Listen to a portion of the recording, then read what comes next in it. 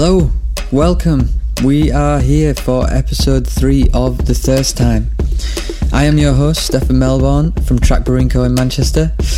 And for those that don't know what this thing is all about, the aim of The Thirst Time is to take you through the formative steps of some of the brilliant minds in the craft beer industry today, starting from that very first sip that changed everything. Today's guest is Theo Frayne. Now, if you don't know the name, you should know the brewery.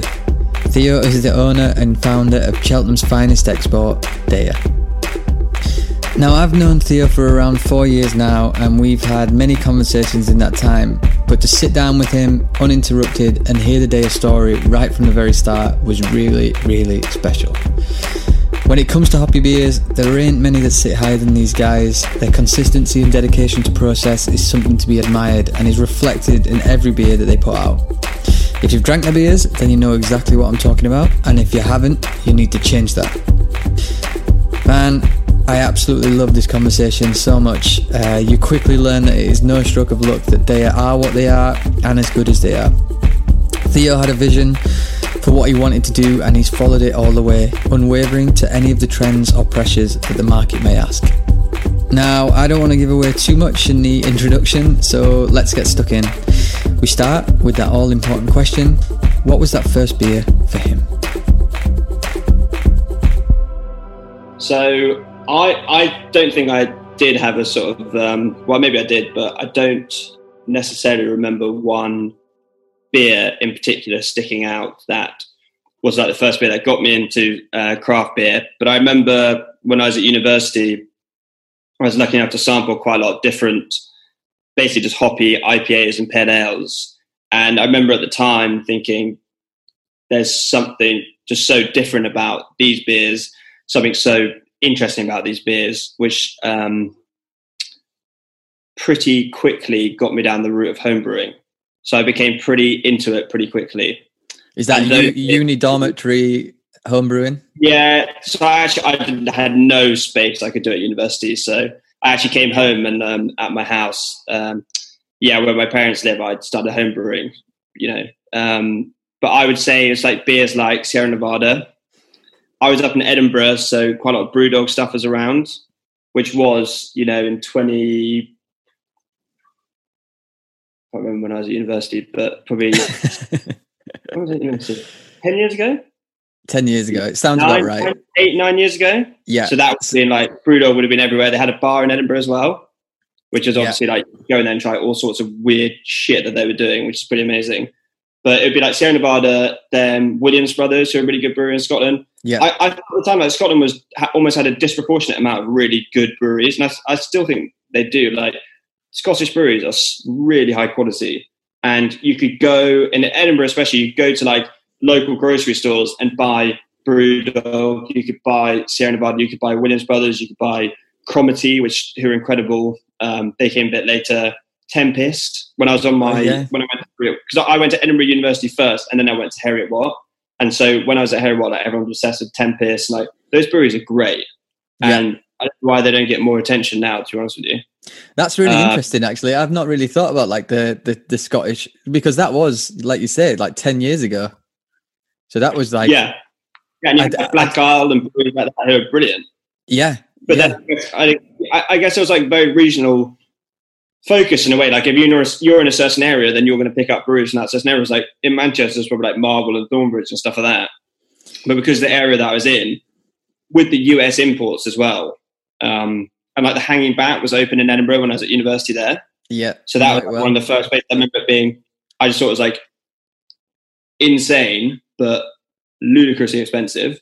So you'd be like the big three to go there and have like a really good beer. But for the most part, just drinking. When we were, what it's like at university, basically, you go out quite a lot and drink quite a lot or whatever. But when we'd have people at our house and stuff like that, we'd always try and have beers that are a bit different, It was like a group of us who started to get quite into it, as opposed to just having 24 cans of Foster's. And we just became really interested in it and wanted to have something that was more interesting than lager. Yeah. And then that led to generally like circulating ideas like what would it be like to make it, blah, blah, blah. And then I just started reading up on it and stuff like that. Became really really into it. So did you, you went to Edinburgh originally not to go to Heriot Watt, you were in a totally different... Yeah, so I was at Edinburgh University and I was studying history there. Right. So you took a total pivot. And Heriot Watt's obviously such a kind of, I guess it's a pretty influential part of British brewing. Like there's a lot of people that go through there. We've got like Will in our brewery who studied there. And generally, I guess there's quite a considerable amount of people. Yeah. He learned a lot in Scotland. But was that kind of so there was kind of a way for you to explore it further pretty close by? Were you going there straight away, like, or talking to people who were studying there, or was it just a question of just drinking those beers? I didn't know anything about Heriot Watt, apart from the fact that it's more like a sciencey university. Yeah. Whereas Edinburgh is a big university, it's very general, like you can do loads of different degrees and stuff like that. I knew Heriot Watt was there. It was like a very science-oriented university, but I knew nothing about the course. I knew nothing really about, I basically started to learn things about brewing and things about the industry, so to speak, like different breweries and stuff like that while I was at university. And then that sort of built into when I left university, I ended up doing work experience at a brewery. And then while I was there, I was sort of saying, what's the best way of getting, into the industry? And they said, go do the course at Heriot Watt. You snowballed pretty quick. Yeah. Just from like trying a few beers to just like, right, I want to do this. Yeah, but I don't know. I think when you look back at it, it probably seems quite quick. But then if you find something that you're interested in, you go really hard at it, Mm-hmm. But I haven't really, that's probably one of the only things in my life that, I found something I was really interested in and then read a few books and things like that. And then it was suddenly just like, right, that's what I'm doing. That's it. It's very, very quick black and white thing. Yeah. It's also interesting that I think this is the fourth interview I've done, and I'm pretty sure that every single person has mentioned Sierra Nevada. So it's like, but I remember that was like the first readily available, like great beer, I'd say. Yeah, definitely. You could buy that anywhere and it tasted amazing. It tasted so different. And like, my dad liked English style ales and stuff like that. So at home, he'd always have, bottles of whatever it was, Tribute or Speckled Hen or whatever it was, which are great beers. But then you try Sierra Nevada and you're like, what the fuck is that? That tastes great. Like, why? And then I just loved the culture around the American breweries was so much more interesting to me. I think as a young person, especially, you don't really want to associate with what your dad's drinking. You want to associate with something new and interesting. Yeah. And then it develops from Sierra Nevada to then like Oscar Blues and Dogfish Head and all those breweries. And you think they're so cool. And then I read like, Dogfish Head, the owner, read his book, and I was like, it's incredible. I love all this shit. But then it snowballs, and then you're going like Hill Farmstead and then as soon as like you look at like Treehouse and Trillium and all those on Instagram, you become like obsessed with that. Do you know what I mean? It's like it's a whole rabbit hole that you go down. Was that like, because that was pretty? Were you? I can't even think of like social media back then, like 10 years ago or something. And were those breweries pretty active on it? Were you? Yeah, like Dogfish Head did like YouTube videos of all their beers and things like that, which is really interesting. And then you could look, all of them had good websites and things like that. So I was interested in the brewing from like a wanting to make something perspective. Like I thought that was really interesting. But then like brands and stuff like that, I was like really into like seeing all these different American brands and like what they're about and how they do stuff. And if you looked at Sierra Nevada's website and stuff like that, they had these amazing videos of like compilation things about pale ale and things like that. And I don't know, all those big breweries out there were so advanced compared to what's happening in the UK. I mean, you had like Brewdog and Thornbridge and stuff, but it wasn't as interesting, I don't think, because maybe it wasn't as interesting, but for me at that time, being young and new into it, I like knew and excited. That was so new and exciting that was the most interesting thing. Well, I guess Brewdog really picked up that kind of brand, like how to brand something. And this is so fascinating. This, like hearing this from you, because we've been friends for a while. We've had so many conversations about the beer industry and everything else. But what I've been excited to do is like dig into people's history and actual ideas and all of these things that you're telling me right now, like totally reflected in what they are now and they have been. And it's really fascinating because it's just joining all the dots Like I've got like a series of questions that I was thinking, and I was like, I wonder how he ended up doing that. And now, like hearing your story about it, so like obviously you ended up going to brew in America, didn't you? That's right. Yeah, so I managed to go to. So the first thing when I left, I went to Theakston's Brewery, which is a really traditional cask ale brewery in Yorkshire. Oh yeah, I know it well. Yeah. So that was an interesting experience because I didn't really know anything at that stage. I'd like homebrewed probably, I don't know, a handful of times and stuff like that. And so that was my first the first time I went around a professional brewery and stuff like that. And that's like an old school tower brewery, like Gravity. Mm-hmm. The whole process is sort of like Gravity. What's the sort of terminology where like the mash tun is higher than the kettle and then the fermenters are at the bottom and stuff like that. Anyways, like really old school style. But that was pretty cool. And then went to Heriot-Watt, and then from there went to Odell in Colorado for like 3 months, doing an internship there, like work experience there. And that was fucking insane. So that just blew my mind.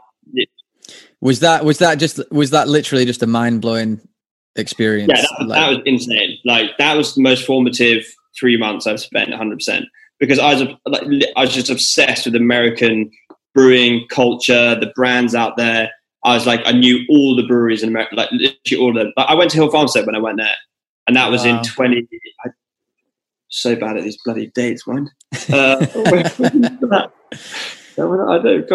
How old were you? I was like 24. No, yeah, I was 24 years old. 23, 24 years old. Okay. Yeah, so I was pretty young.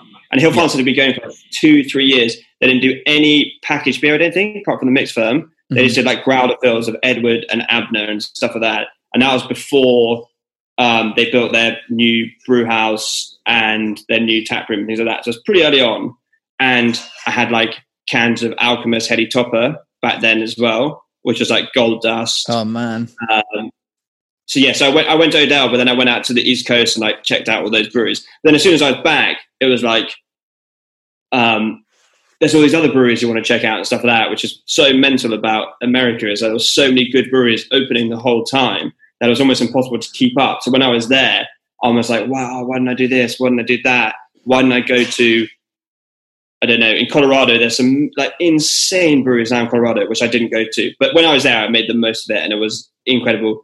But I'd say the biggest thing was Odell was fucking cool place, like really, really cool. Like people there were incredible. They were so nice. Everything they did there was to such a high standard, like everything. So looking after their employees, the beer, the sort of team ethic, the team spirit, whatever, like everything was incredible. And the quality standards were like ridiculous. So that was like, if you're interested in opening a brewery, going to a world-class brewery in spending 3 months, you're going to go, fucking hell, this is what it takes to actually, do a proper brewery, basically. So you, like, it's really interesting. So you basically were like a kid in a sweet shop over there. And it seems that you really picked up on how each brewery had its own characteristic and identity almost. They weren't just brewing beer, they were much more than that. And obviously Odell's is like this whole holistic thing of like, it's from the top down. It's not just the beer that gets produced. It's the way they look after the staff, like the way they kind of promote themselves into the community. And I guess again, this is kind of what you've done so well over here, but I just wanted to go into that point a bit more about like the branding side. What was it that you were so impressed by like the American branding of each brewery? I don't know. It's just like the way I think that they, for my mind back then, they made beer so much more like tangible for for the consumer and stuff like that. I remember thinking like Oscar Blues, if you looked at their website and the cans, and Cigar City, like if you looked at Cigar City, like their branding and how, I don't know, it was so much more interesting, I thought, than what was going on over here. That's not to say, because it was probably just my ignorance about what was going on over here. I was just so focused on what was happening there, And but I was never really, I had to say, it's not like to rag on Brewdog. I respect Brewdog for what they've done and stuff like that, but I was never into the whole like Brewdog vibe at all. Even like Richie at the start, I remember being like almost a bit like reticent about. So I don't know. I just found it a bit childish, the whole thing, if you know what I mean. Whereas in America, I found it like the Dogfish Head. the way they did stuff was really cool, I thought. Yeah. Yeah, I think Brewdog, obviously, they found their identity, which is this punk ethos kind of, and they just went all out into that. But it was very... It was a complete rip-off Stone as well. Yeah. I guess it was a reimagined version of that. But the British market, like what you said earlier about how your dad was drinking these beers, but like, you don't want to be part of what your dad's do. It's the same as when you're listening to music and your dad's listening to records, and it takes you a while to actually come to appreciate those things. Definitely. But it's interesting now because those beers are really what I really enjoy. Like those... Same. And beers like that, like, are absolutely banging. And like now we're making best bitters, and like what Boxcar are doing with like reimagining like traditional styles. Like, I absolutely love those beers, but nothing about those brands or how they were communicating what they're doing was ever any interest to me. Like, they were it seems so boring, whatever. And then it's like these people are chucking all these hops in here. It's just it was so much more interesting. I found. So like I was really, I was very obsessive about like the brands and stuff like that. Yeah. Well, that makes it makes a whole heap of sense, and it's really interesting to hear. Let's dig into the beer side of it. So what were you trying in America that was just blowing your mind? Because obviously, like, you drank in the UK, like Sierra Nevada is an absolutely awesome beer, and tasted probably hoppier than anything you'd had at the time. But I imagine going to America and trying like fresh Adele or Treehouse must have just been an absolute mind-blowing experience. So I think before I went there, I had, had like Brewdog, and I think Colonel and Beavertown were like two that were massively setting the standard in terms of the UK hoppy beers. So I was like drinking those quite regularly as well. Like every time I get hold of a Colonel, it was like I always found quite special because I don't know what I think it's like everyone in the UK who's got into beer holds Colonel in such high esteem, and I do as well. Like, I think totally. They're like one of the breweries. Yeah, probably the brewery I look up to the most, I'd say, overall, in terms of what they're about and their beers and stuff like that. So UK was making amazing beers, but then going over there, I think the variety or the level of choice was insane as well. So you'd go to a bar and stuff like that, and there'd be, in Fort Collins, where Odell is, they have like different bars there where there's like 50 taps, which is absurd. But you just have like wall to wall of just insane beer. And it was such a big, I don't know, such an eye-opening thing. It's like in the UK, you'd really have to seek out where to find good beer to have a chance at drinking something that's good. Whereas in Fort Collins in Colorado, it was fucking everywhere. And it was just beer. Yeah. Well, it was just great, amazing beer everywhere. Odell's beers are bloody good. Like when I was there, like being part of, doing work experience there, you get all the underfills or whatever. You get like a staff allowance or whatever it is.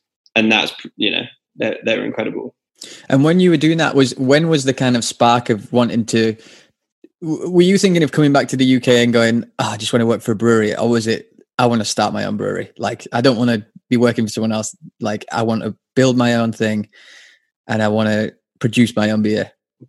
Before I went to America, I decided to start my own brewery. Yeah. But before that, I was interested in getting a job in another brewery. But I applied for a few things, didn't really work out. And actually, I sort of thought I wasn't very experienced to get a job in a brewery. And I don't know how suitable I would have been for a job in a brewery. So you might as well just start your own and just make your own mistakes. I might be I think I might have been a pain in the ass to work with as well, if you know what I mean.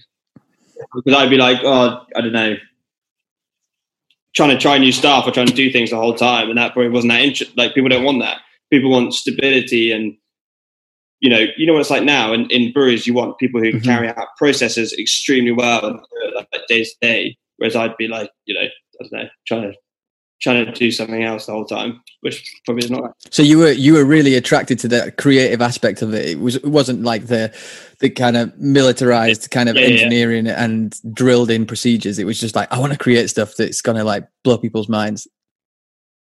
I think so. I think I would have been too, trying to do different stuff the whole time, which is kind of what we did at the start of Dare as well. And now we're a lot more focused on what we're doing. But having said that, we still like at the start, we did just make one beer for like the first 8 months, which was really helpful. And I did realize that like you have to, if you're going to do something well, you've got to like really focus on that and just do that.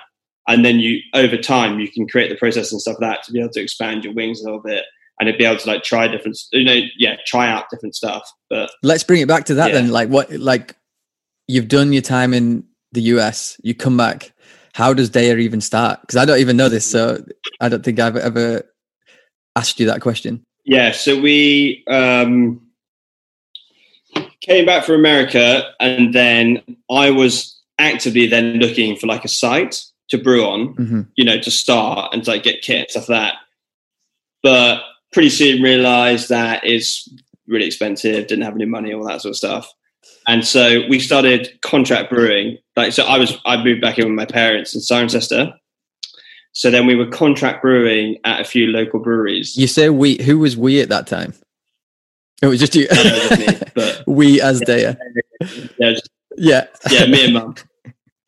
Mum was doing the accounts, which were not much to look at that stage. But so I contract brewed for like a year at really small, quite average cask breweries in the local area. Like, they were lovely people, and that was a lot of fun. And I actually really enjoyed that experience and that time of just figuring it out for myself and learning it out, because I was like I came back and I was like homebrewing like crazy, and basically just taking, right, okay, we're going to start with a pale ale, we're going to start with Steady Roddy Man, let's take that onto commercial scale. It's not realistic to buy kit, it's not realistic to get our own premises, let's go, and do it on a 6-barrel kit or 5-barrel kit or whatever it was. So I had 2 breweries that I was brewing it on, but it wasn't very good, to be honest. And were you just passing the recipe to the brewers in that brewery, or were you going in and... No.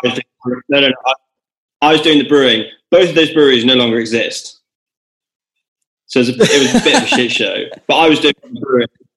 And it was interesting. It was very like formative. But I think by then I had a really good appreciation of the standard that, say, like Beavertown, Colonel, whoever, like good brewers in the UK were. And I was very sure about what was the level that you had to be at to be able to like make it, I guess. Because at that stage, I even thought the industry's moving quickly, things are moving on, you know what I mean?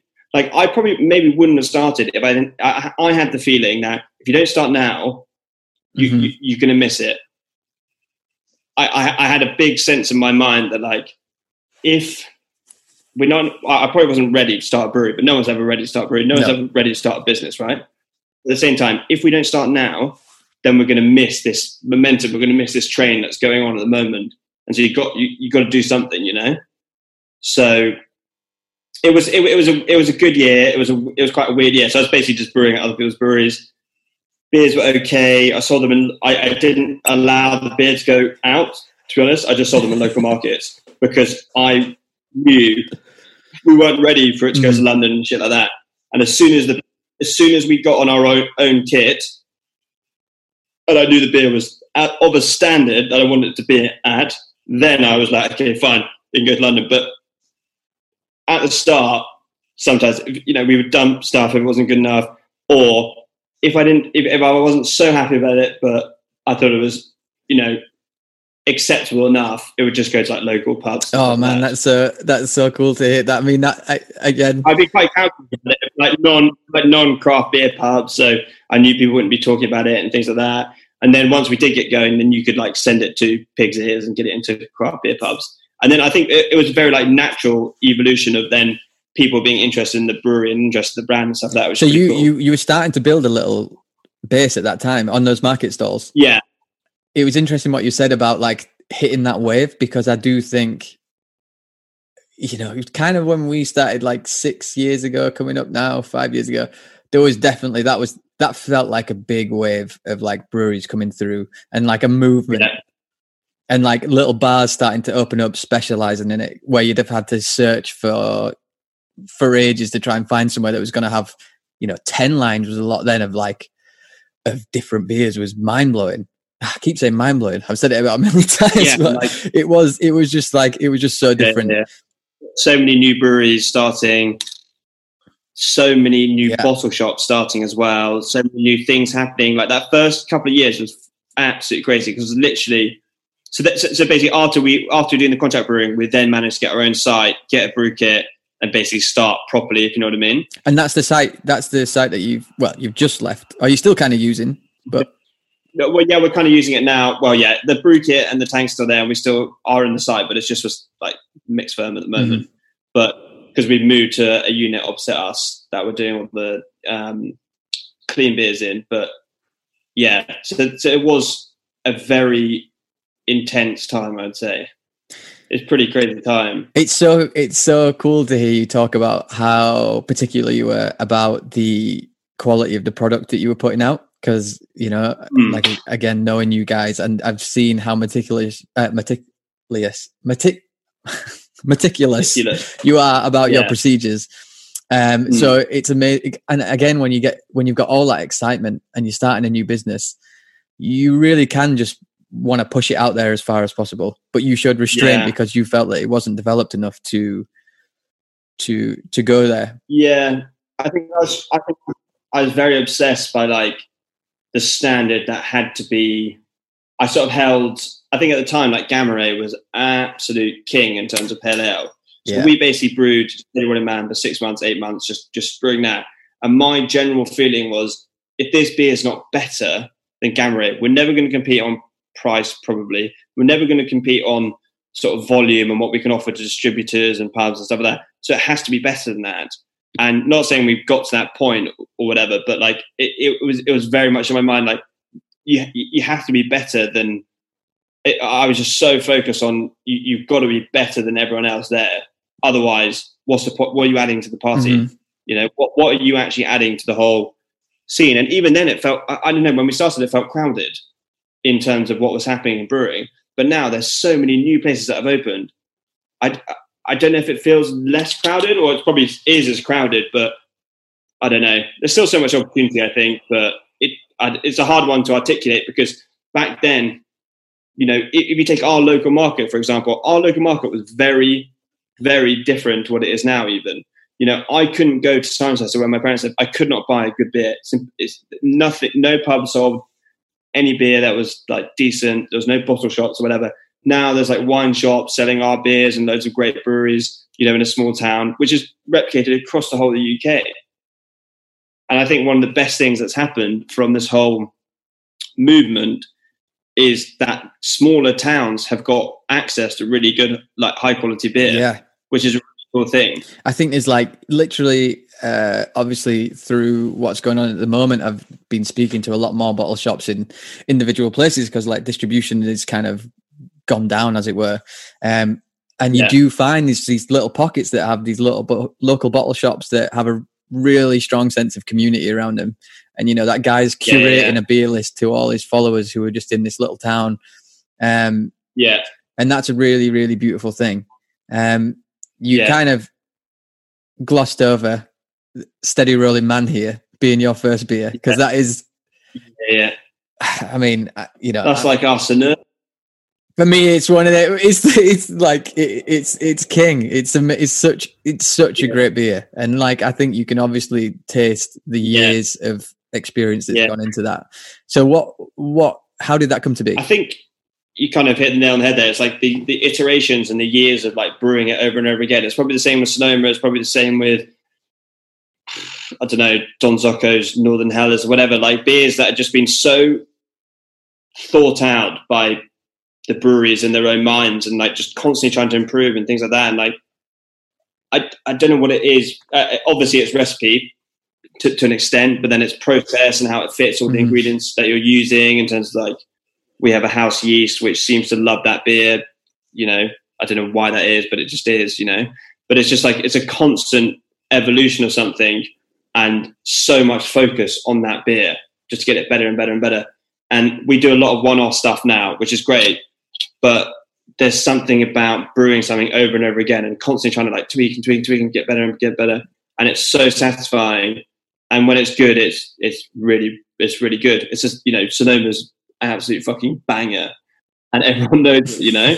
It's like, it's a really proud thing for us as a brewery to make something that people can go back to and really enjoy. Because I think a lot of the times, Day Out and Track are probably known for that, one-off specials and probably quite out there beers, which is great. But at the end of the day, Steady for us and Sonoma for you is that's your business really. And as we were discussing before we went on, before you're recording, Steady would normally make up like 50% of our cellar. So we'd normally have so much of that on keg and cans, whatever. But it's still like absolutely, it does well on keg for all our customers who want it on keg and want it on, the pub. But then in cans online, it still does really, really well because people want that dependable beer that they can go to and, just have a really good pale ale. And I think, Was this like going right back to its inception? Was this literally the first beer? Yeah, everything was Steady. Oh, yeah. So when we contract brewed, the only beer we did was Steady. So how did you come to just one, like the ABV that you wanted to hit, like the hops that you wanted to hit? What was the process behind that? Originally, it was different hops. So the ABV I think came from when I was at Hill Farmstead drinking their pale ale at 5.2%, and it was really, really good. And I was like, okay, I want the beer to be something like this. The hops originally were different to what they are now. And now it's much more of a blend because we couldn't get hold of the hops that we wanted. So it's much more of a blend of hops, but the overall profile is obviously what we want, which is quite interesting actually. Like, because sometimes you think, okay, like make a really juicy pale ale, just put like Citra, I don't know, Galaxy and Simcoe, whatever it is. But it's like Mosaic's only the really big hop in that beer. Like Amarillo's in there as well, but there's some quite random hops in there to like make up the whole profile, which we quite like. Because you've got is it like common knowledge the hops we put Steady rolling? Because you've got Equinaut in there, haven't you? Equinaut in there, yeah.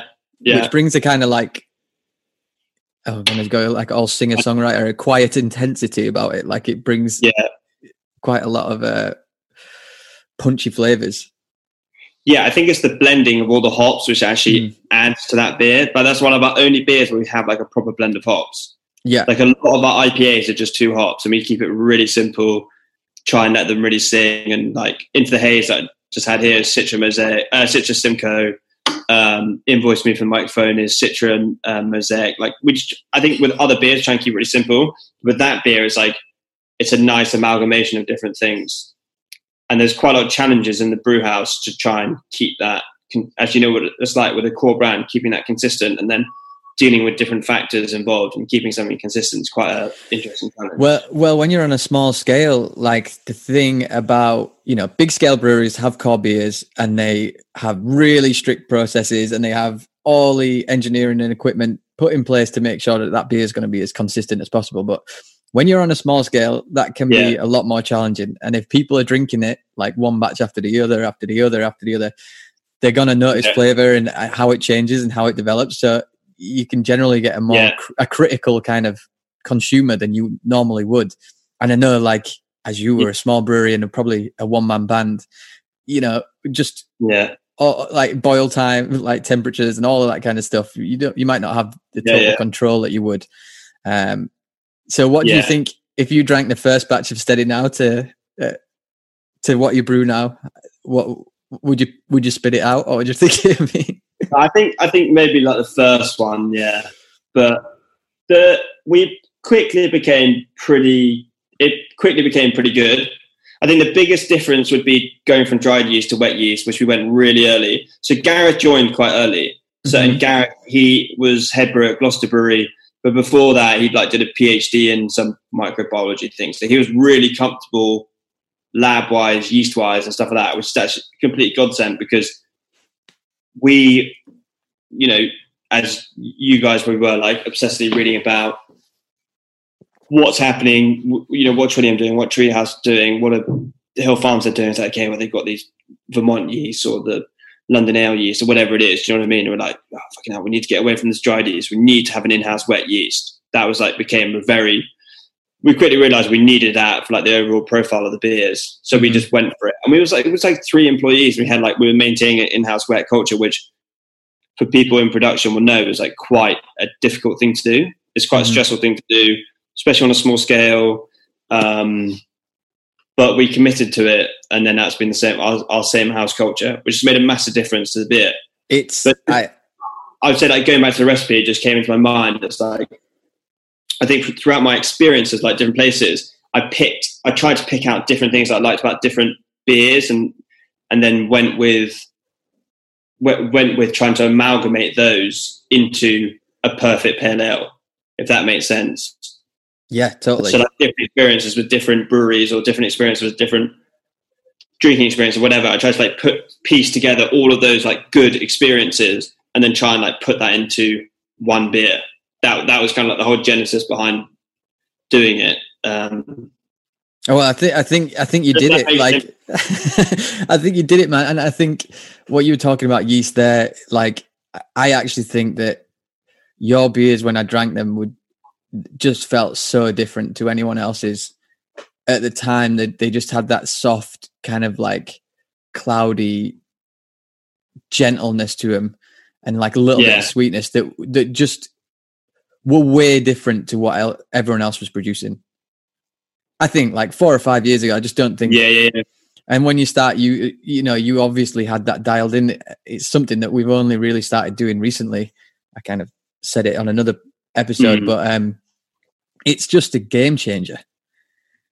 It's just a total game changer. If you want that like cloudy, soft beer, like East Coast IPA, then it feels just totally necessary.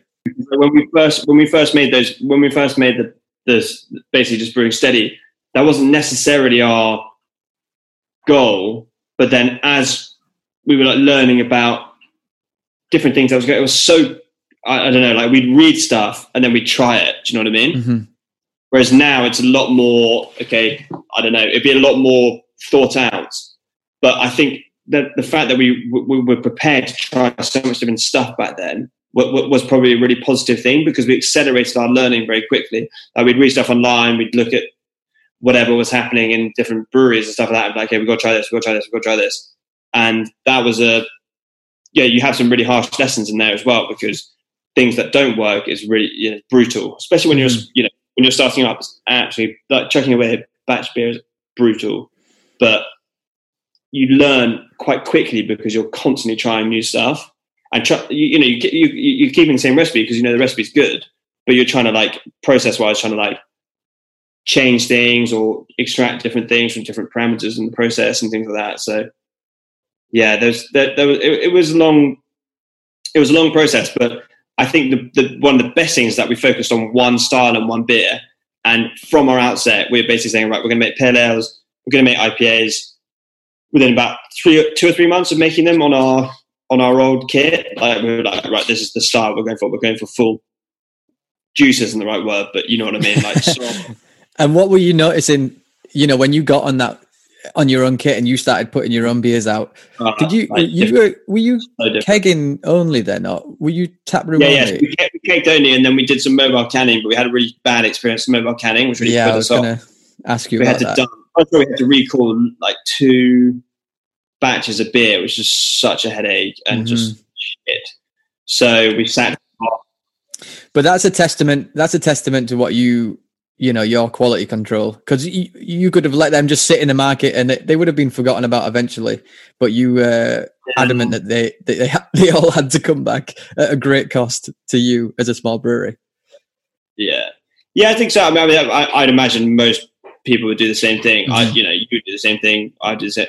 We were just so embarrassed about it. As like, fucking hell, it felt like such a rookie mistake, and it was a rookie mistake. We were so pretty naive back then, I'd say, but we managed to get over that. And then like keg for a bit again, and then get our own canning line in. As soon as we got our own canning line in, and we got the right people running the canning line, then we were fine. We didn't have those issues again, and like the styles that we were making were so susceptible to oxidation. So it was like a double, it was doubly as bad. Getting other people to can your beer, and then your styles of beers being so susceptible to oxidation, then it was a really bad situation.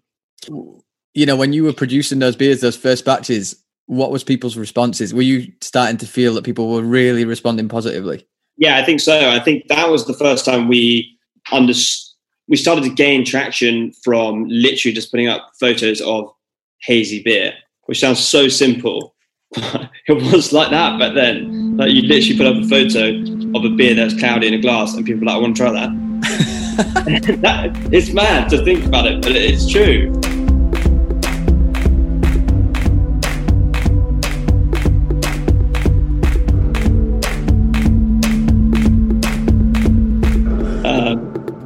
So that was cool, and then we did collaboration with Verdant pretty early on. High Plains Drifter. Yeah, so we were like, "No, this is great." We started doing collabs, just generally getting steady, like to really good standard, and open the tap room, which was great. So then people could come on site and enjoy it and have a good time and kind of meet the people behind the beer and kind of see what we're about. And there's always a good vibe in the tap room. Like, it's always fun.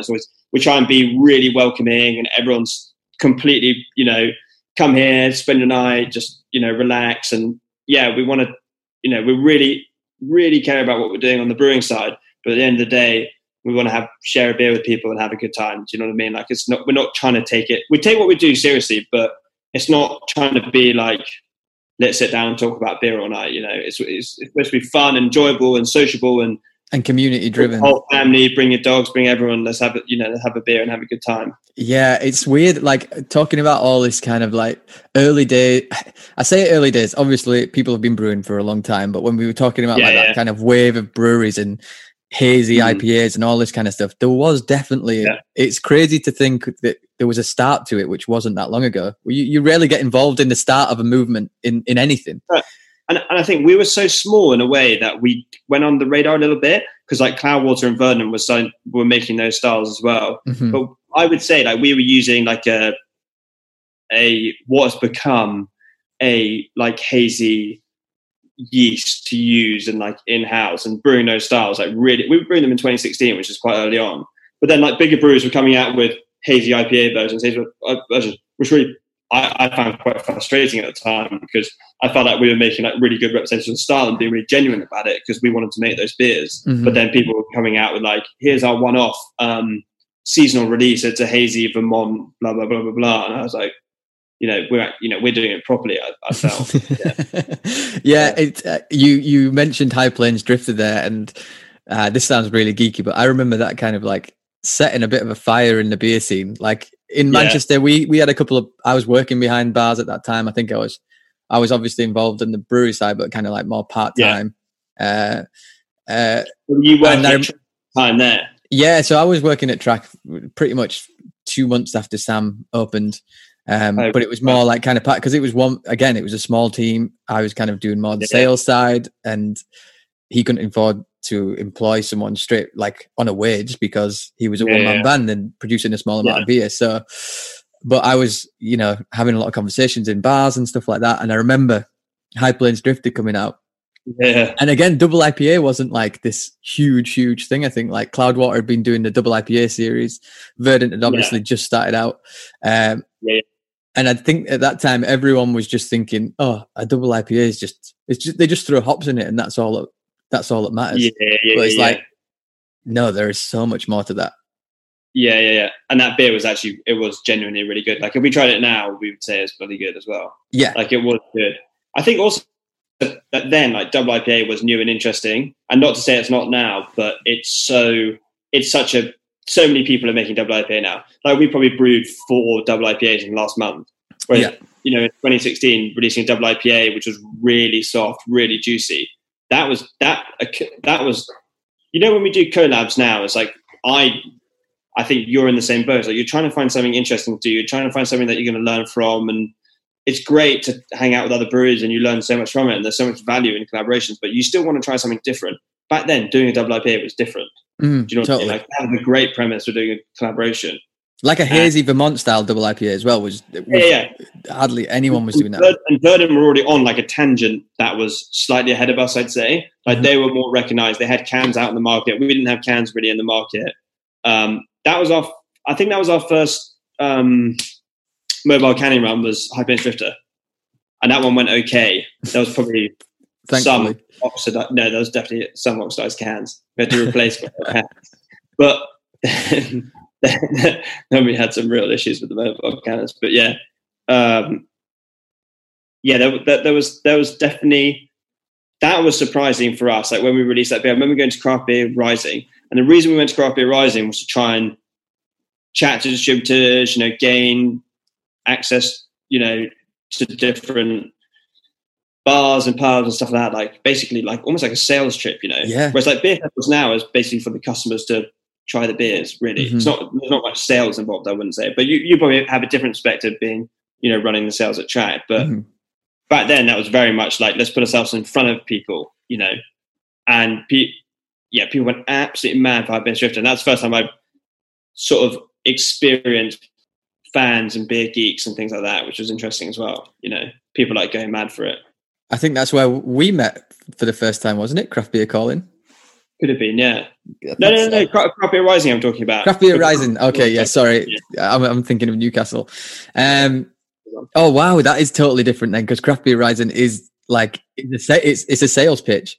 Yeah, you have to pay to be there. Yeah. I remember we lost money over the weekend, but like we gained a lot of, like, Johnny from Craft Beer Channel did like a review of the beer and things like that. Like it was like a really like seminal moment for us. Matt Curtis there drinking the beer and being like, "Oh, this is great," and I was like, things are kicking off here. Yeah, yeah.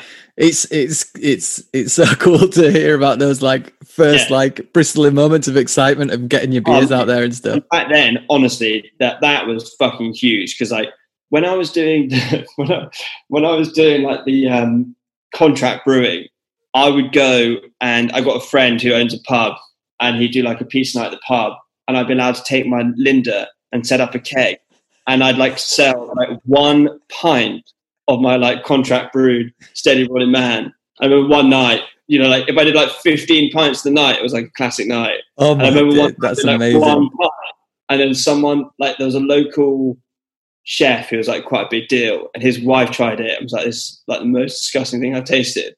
I was it was like a country pub in the middle of nowhere. It was so demoralizing. That's why now when people call up and like, do you want to buy the beer? I'm like, fucking yeah, you can buy whatever you want. And then, scarred by that memory. Yeah. I'm in my mind, it was very different back then. It's very different, and like things have changed so much, and we're so thankful for that. Do you know what I mean? I'll never forget.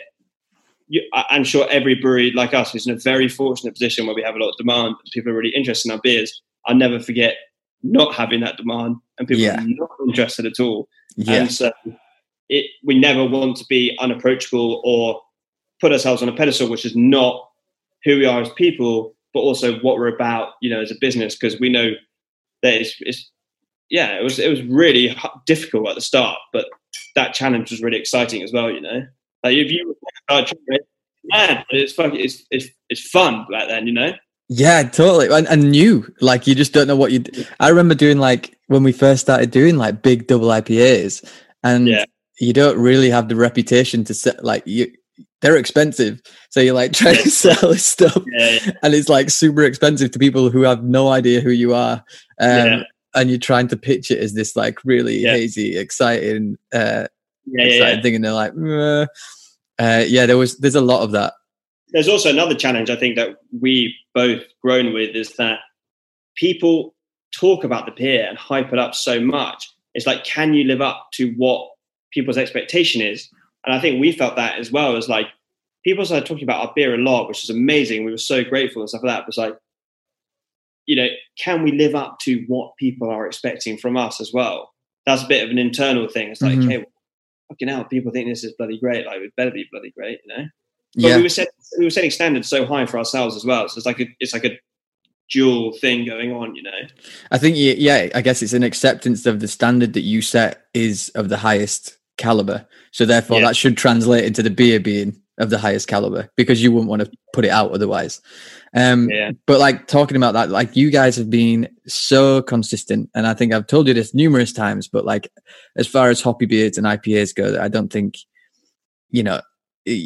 personally, definitely one of my favorites in the country, if not worldwide. Like, and I think Deya has such a characteristic to their beers as well, which I'm sure that everyone who's listening to this will attest to. Now, a huge part of what Deya are has come from their tap room. For those that have been there and lucky enough to go there, it's always such a good atmosphere. The beers are killer, the people are having a good time, and they were early doing it. There wasn't really many other breweries doing it, say 4 or 5 years ago. And these guys grew their reputation organically. I mean, they are set on an industrial estate in Cheltenham and have managed to turn that into somewhat of a destination. I asked Theo more about that here and how that came to be. You are listening to Track Brewing Co. presents The Thirst Time, and this is our interview with Theo Freyne. But I just want to dive into a bit to the taproom side of things, because again, that was not really being done at all in the UK when you set up that. And was that something, a translation of what you'd seen in America that you wanted to bring to the UK? So taproom, that was definitely a big take back from America as well, because every brewery you went to in America had a taproom. Every single brewery. You know, when I was in Colorado, so I was in Fort Collins, so 2 massive breweries there, Odell and New Belgium. But within Fort Collins, there was a crazy amount of breweries there, like over 10 breweries, and it wasn't that big a town. And it didn't matter how big or small you were, what styles of beers you're doing, everyone had a tap room. And I was just thinking, like, why is this not a thing in the UK? Is it a licensing thing or a law thing or whatever it is? But there's no laws or there's no licensing against breweries in the UK doing it. And on-site consumption is going to be 100%, or should be, the most profitable way of turning over your stock and making money. And plus, you have that ability to show people what you're doing, talk to people a bit. You know, this is what we're about. This is what we're doing. People can see the brewery. People can see the people behind it, and you've got that whole experience of drinking fresh beer on site. And if we're going to make the beers we want to make, which is IPAs and pale ales, which 100% freshness was like at the key of what we were doing. Mm-hmm. And if you look at what we do now, like on our cans or social media, whatever, like it's so focused around freshness, then what's a better experience than being at the brewery and drinking that beer where it's going to should be in perfect condition and as fresh as possible. So everything in my mind was like, we 100% we got to the tap room as soon as we opened. Like it made so much sense to me, and no one else was doing it. And that was a good way of differentiating ourselves at the start. One, doing keg, which again sounds funny, but in our local area, so many pubs who take our beer now were like, we'll never take your beer because you do keg, you don't do cask, it's too expensive, all this sort of shit. And we're like, okay, got to stick to your guns here. This is what we think is best for the beer. This is, pale ale should be, pale ale is good in cask, but like a 5% pale ale when you're starting out, keg is going to be probably the preferred way of doing it.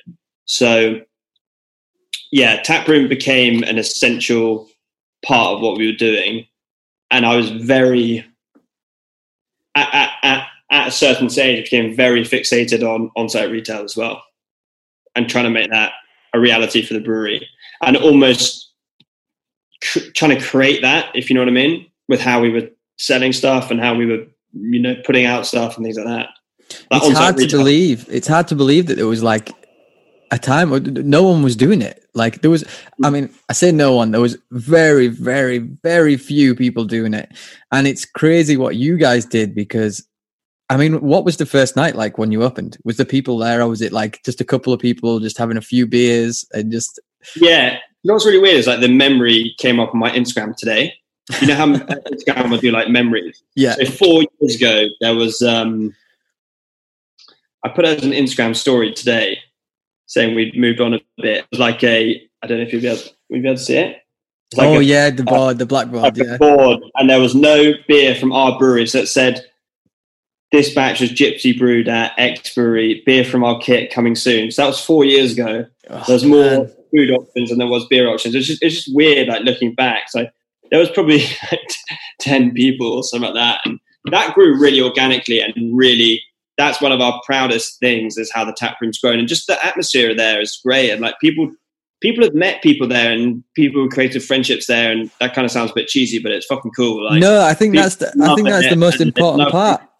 Like that's the most important part of what a tap room is. It's it keeps harking back to that thing of community. Like that's what beer does, bring people together. And I think when you give people a nice environment to be in and like that kind of relaxed, and then also an incredible product at the end of it, what's not to enjoy? And I was like, I'm not going to say mind blown again because I've said that about 5 times, but when coming to your tap room and also hearing about it, you managed to create a destination tap room on an industrial estate in Cheltenham. It's like, it's not things Cheltenham is not known for beer at all. Like it has there's some breweries here that are like really solid cask beer breweries, but none of them are like in the public eye, so to speak. You know what I mean? Yeah. But that was a really organic thing of the tap room suddenly attracting people who wanted something, Cheltenham's quite, I live in Cheltenham and the brewery's in Cheltenham, so I'm not going to slag off Cheltenham as a place, but it is it doesn't have that many left field stuff going on. And a lot of comments would be like, oh, this sort of thing you'd find in Bristol, because Bristol's only an hour away, or this sort of thing you might find in Leeds or Manchester. Do you know what I mean? But there was nothing, Cheltenham's edge is the wrong word to use. There's nothing sort of like slightly different from sort of normal high street culture, so to speak, an independent business on an industrial estate with really tasty beers and a fun place to go and drink. And that's good value as well, Tap room's a good value. If you want to drink really good beer, and it's most of our beers like £4, under whatever percentage, and we serve it in pints, it's like £4 a pint or whatever it is. So I think everyone's getting a good experience from that. We're getting all the customers direct to us, which is great, and we've got that ability to then introduce new people to our beers and stuff like that. But they're getting really good time there, but also good value as well, which is cool. Yeah, well, on the business side, obviously it's just incredible for a brewery. And I know that you guys, again, you didn't really bow to anyone on the distribution side and stuff. When you did cans, you were just purely at the tap room, and you've kept it that way until really you've gone through your upscale. But yeah, I mean, speak a bit about that business side, because it definitely ruffles some feathers, doesn't it? The people that are thinking that you're trying to cash in and make this money and stuff. It's like, this is essential. If you want to drink like really good, high quality beer and you want us to carry on producing that, we have to have a tap room to finance that. Yeah.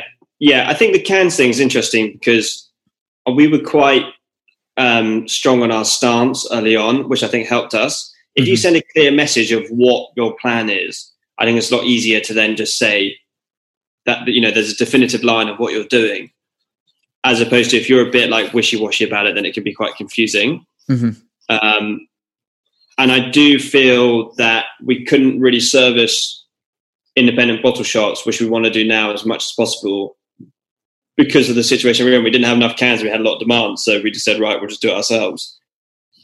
But which we needed to do for the first few years of business as well. And it's not like we were making much money, we didn't have I don't think we haven't been in like loads of profit each year.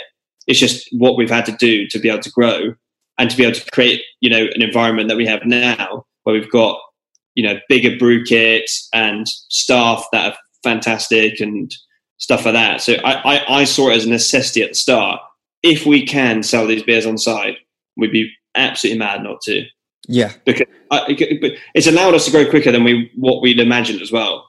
Because we've had that demand and we've had that momentum, and it's like, okay, let's get to a level which is more comfortable now than otherwise, or we could slug it out for 10 years and get there, And what was was it just literally word of mouth that led people to your door? Or was there any sense of like reaching out to communities and being like, oh, we're here? I think it was a mixture of different things. I mean, we did a bit of advertising with local online publications and things like that. But I think a lot of it was word of mouth and then social media. And I think we benefited from Cheltenham not having that much going on in terms of that sort of thing. So then we immediately stood out as a place that people could go to and people could find something a bit more interesting than just going to a pub in town and stuff like that. But I don't know, what was it like in Manchester? Because your tap room must have been open and Cloudwater's was open. I remember coming to your room after a tap takeover at Heaton Hops. Yeah, I remember that well.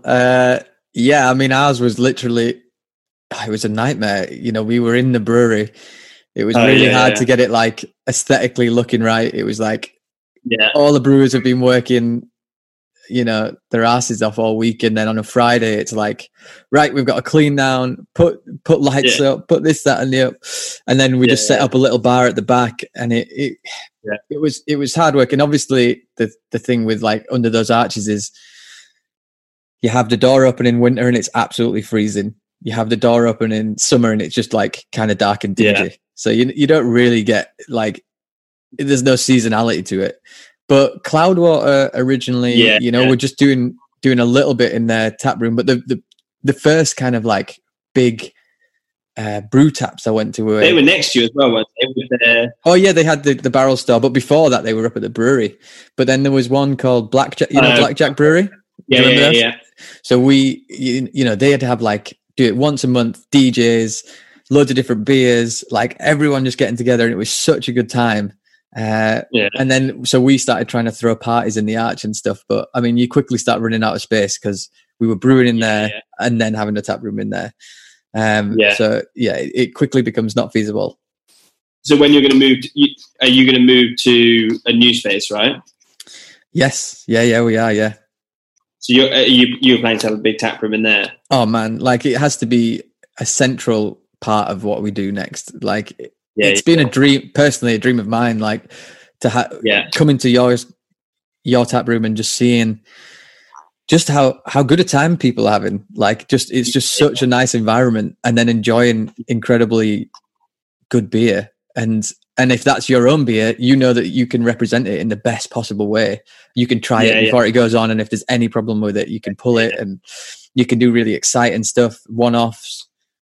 It's so interesting how that, like, we're only talking about 4 years ago when we started our tap room, and now I feel like it's got to be a cornerstone of most small breweries, businesses, is to start a tap room, because it's become now the norm. And a lot of that must be to do also with the customers' expectations of what, you know, people are way into beer. Like, people are so much more into beer now, and they want to go to tap rooms. They want to be at the brewery. You know, each group sitting on a table in a tap room is going to be the person who's dragged all their mates out. Like, look at that, there's a tank there, and then there's this going on, and da da da. And like, I was that person. Like, how long ago? 8 years ago, and you were that person, and now we're lucky to be running those spaces where we have such interested people, which is pretty cool. Yeah, I mean, obviously the current situation is a really tricky one, and I wonder if you could kind of dive, because you guys had a big new launch of your new tap room, and I've been lucky enough to see it just before it was. But I saw it in like construction stages, but it looked like it was going to be incredible, and that people, I think it's building excitement for when it will be open. But I know how is that going? Yeah, that was really sad actually, because we literally were going to open at the end of March. So we had everything there, everything ready to go. From a financial point of view, pretty frustrating, because you basically spent all the money building a new tap room. So the tap room is going to be double the size inside, at least double the size inside, and then a massive outside space as well. So, we were ready to go, and it would have been epic, I think, like really epic. The new tap room is going to be epic. But at the same time, it is what it is, and now I'm very much in two minds about what we should do or what is the right thing to do, and we're definitely not going to rush anything going back. We're definitely going to see what other people do, probably, and see how it works with operating under, you know, the restrictions that are going to be in place and things like that. And I'm not, in the last like week or so, I've kind of been thinking, and I'm not 100% sure if we will open for like draft beer. I'm thinking maybe we'll just do like click and collect or stuff like that. I don't know, like, one, how socially responsible it is, two, how viable it is. Like, if people have to, or, you know, everyone's going to be distanced, right? And then you're going to have a time slot, and it's going to be table service, and I don't know what our staffing levels will be like and things like that. So it'll be a lot more complicated than what it was a year ago, when you just fling open the doors, get the beer pouring great, and then everyone's having a great time. And it's really hard to even think about it. That will be lost in that setup. So I don't know. The genesis of our tap room will be lost, if you know what I mean. Mm-hmm. Yeah, it's a really hard thing to think about, because obviously it's the thing that drives us as well. Like being able to see people enjoying your beers in the space they were brewed is a dream. Is what you want. Yeah. So 100%. Fingers crossed we can get to a place that we can get back to that stage. What are you feeling about your tap room? Do you think you will? I think I've been thinking a lot about like how to digitize things. Again, like click and collect. What's the most sanitary way of doing it? Like, do you limit the amount of people you're having at a time? Like, do you just go like, right, you've got an hour slot. There's 20 people that we can have in. You have to book your slot. You come in. All of those things, and then do you have an app that you order from, and we bring your beers to the table and. Yeah, all of these kind of things, but they're really, really hard questions, and we're a small business, so they're quite advanced things to put into process as well. And does it warrant being open for that as well? And that's one of the most difficult things. Is like, how do you then staff that, and how do you make sure that everything's clean the whole time, and how do you create a safe environment for like a very select group of? I think personally, you'd have to have a system where people.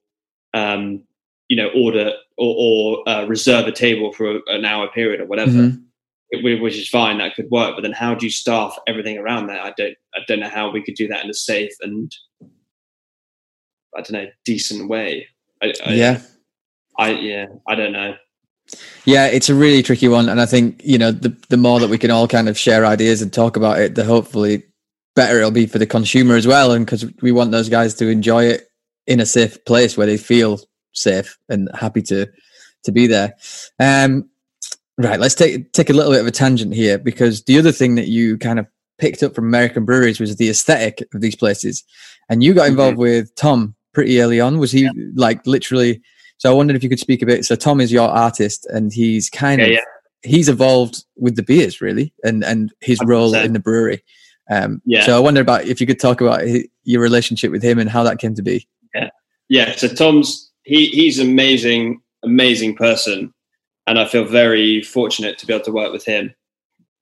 He was at art school with a friend of mine, and I literally was chatting to her quite close to when we were starting the brewery, and I had a very clear sort of idea of what I wanted aesthetically, but I would never be able to put that down on paper, so to speak, if you know what I mean. Like I knew what we want to look like and and what I wanted the branding to be like, but he sort of was able to bring that to life. And I think in the last 2 years, the way that our relationship's developed has allowed that to really come to fruition, if you know what I mean. So now we're releasing stuff, which I think is very much where I want us to be in terms of the aesthetic and the amount of different beers we're doing at the moment, and also the differences in his design. And there's an illustrative character the whole time, not necessarily just like one character, but it's like he draws everything, which is pretty cool, I think. But then it's like, it's nice to look at. It's clean. It's fun. It's kind of quirky as well. It's a bit weird sometimes, obviously. It gets out there. But there's like an amazing illustrative aspect to it, which I'm so happy that he works with us, basically. Yeah, I mean, he is as much Daya, I guess, as the beer in the glass. Like all the characters that you guys use now are so, you recognize them. Brand is so important. Like every can design is so important to each brew. Like if you have good designs, 100% you're going to get your beer in front of people, no matter what the beer tastes like. If the beer tastes good, then you can create that momentum of like the brand and the design and stuff like that. But your branding it's such a cliche, but it's so key. You've got to have the right branding.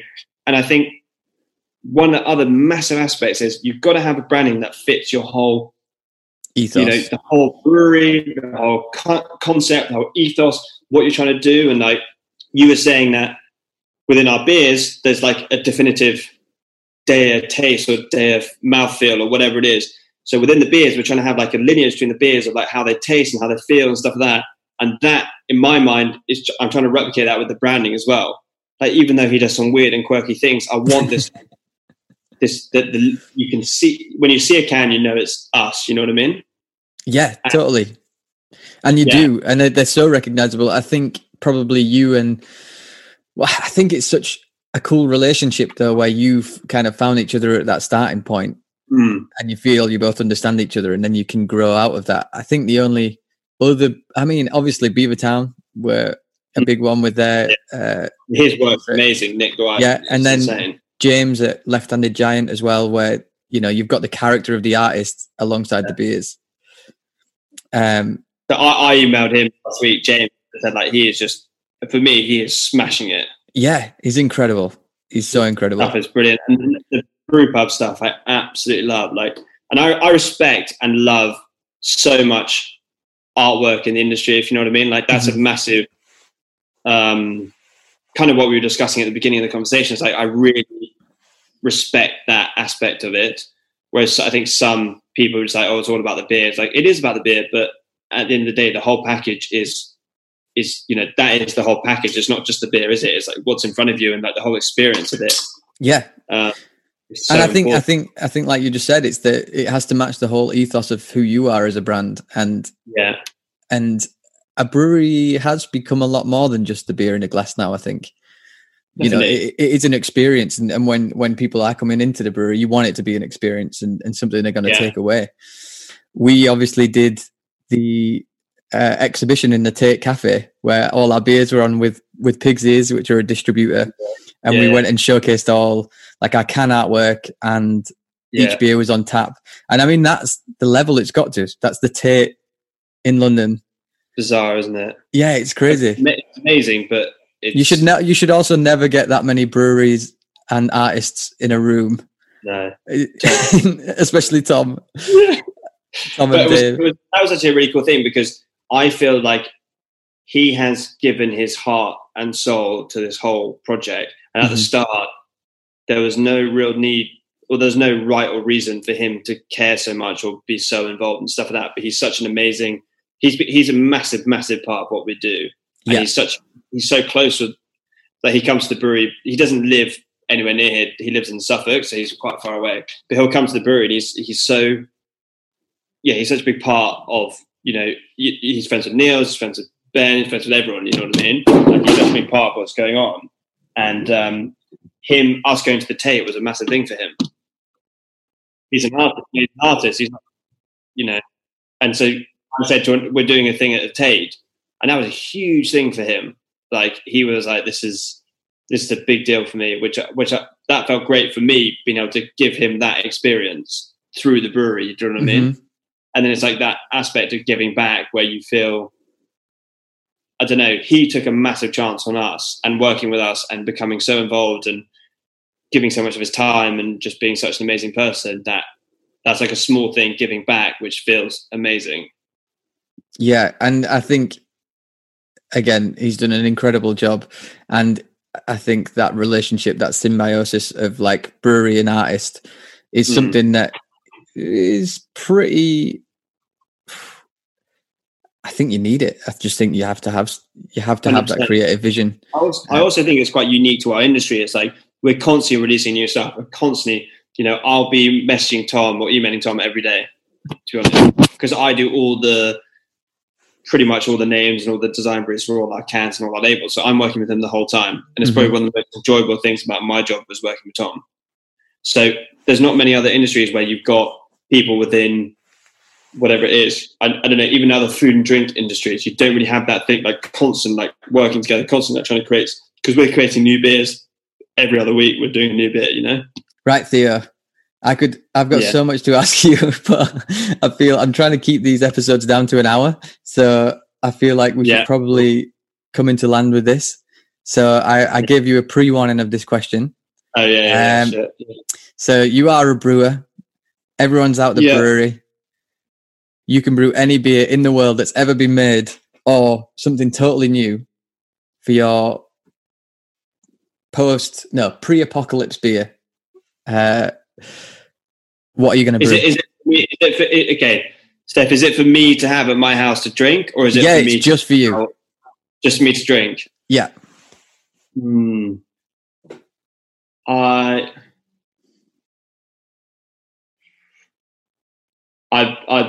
It'd probably be like Augustina Helles or something like that. Something really clean and simple and easy drinking. That's sort of beers that I drink most regularly now, I'd say, like really good lagers, or actually quite a lot of like good English styles as well. So like good bitters and then obviously good hoppy pale ales and stuff as well. Oh man, I'm with you all the way. Augustina Helles is king. Yeah, the big thing for us now in the brewery is trying to make a lager which is really good. That's big for us. So we're really trying to. We're getting somewhere with our lagers, and like I think people are starting to realise that we're serious about it and stuff like that. But I really want it to be like, we want to make like epic lagers. Yeah, it's a really hard one, and it's a hard one because the consumers aren't like necessarily drawn to lagers. Like it's not something that people, it's not, as any brewery probably will attest, like small craft brewery, it's probably your slowest moving beer that you produce. Yeah. Unless you're known for lagers, so I think like Lost and Grounded or something. Yeah, Donzoko. They'll sell them pretty quick, but yeah, I feel the consumers are probably coming around to it a bit more. But the beers that we do are definitely more in the consumers' minds in terms of like, hype and stuff like that. But I can't let you go because you've just canned the best bitter. Yes. So what do you see? Like that's a huge development. I feel like there's more breweries go into old school styles. Yeah. And then so we're going on quite a few tangents at the moment with that. Like we've got quite a lot of English, not a lot of English styles, but like we want to make the next. We're doing an ESB soon, then we're doing Golden Ale. Like we're going down that route pretty hard. But then also we're canning. Is this just all for your dad? Going back to show dad that. Show dad. But yeah, it's a really interesting part of where it feels like there's definitely a resurgence of these older styles. Yeah, I think it's such a cliche, but it's like we are making beers we want to drink, which is true, but they're kind of like the whole thing around it is fun as well. It's like brewing these English styles where we're using Brookhouse hops, which is up the road. I don't know, there's something about it that feels really good, and like it's beers that we're really interested in drinking, and maybe like shining a bit of a light on them as well and saying they're actually like really, really good beers. And you can have the brand with the beer, even though it's this beer. Do you know what I mean? Mm-hmm. I think when we were discussing earlier, a lot of those English breweries weren't exciting because of the brand, not necessarily because of the beer. But I think breweries are showing now that you can make amazing lagers or amazing best bitters. If you've got the right brand behind it, people are going to get excited about it. But it's never going to be as exciting as a double IPA that tastes like juice. It's a crazy concept to think of, like if you sent that can of your best bitter back 6 years and you saw it on a shelf in a shop, just like a day of best bitter, just like that design, a 440 can of best bitter. Yeah, but the weird thing, the design, I love the design, because with Tom, we've been working on different lines in our design. So you have like the standard, you have like the IPAs and double IPAs as a sort of style. Then we have these different series going on. So we've got the Something Good series where we're having a different design for that. Then we have the Saturation series, which is the double IPA series. Then we've got the English style beers, which is a different format of design. Then we've got the lagers, which is a completely different format of design. And then all the mixed firm stuff, which we're just starting to package loads of mixed firm stuff. And that's all completely different designs as well. So, and keeping him on his toes quite a lot with like all these lines of different stuff. But that's what excites me, like all this different stuff going on the whole time. Yeah. And I said, like at the beginning of our conversation, when I was applying for brewing jobs, I probably wouldn't have been much use because I'd be constantly just trying to thinking about different stuff, if you know what I mean. Yeah, I'm with you all the way, man. That's what drives this thing forward, though. That's what will keep pushing it forward. And you've kind of constantly got to have your foot on the gas. I don't think you can let up. Like in a market that moves so quickly, you can't get lost. So all of these ideas and energy, it really matters. Yeah, you can't stay still for a second because there's so many things going on at any one time. So many. But you want to be doing things for the right reasons, but it's like you've got to be constantly trying to evolve and trying to move forward. And that's it. thanks so much for listening. I really hope you enjoyed that one. Like I said in the introduction, it was a really big learning curve for me as well. I've spoke to Theo many times, but for one reason or another, or maybe one beer or another, we've never really dug into the roots of what Deya are and how they came to be. So I learnt loads in that conversation, and also just how headstrong and kind of possessed with quality Theo was to get them to where they are now. We'll be back next week. Again, thanks so much for listening. This is Track Brewing Co. presents The Thirst Time. I am Stefan Melbourne, and as ever, stay thirsty.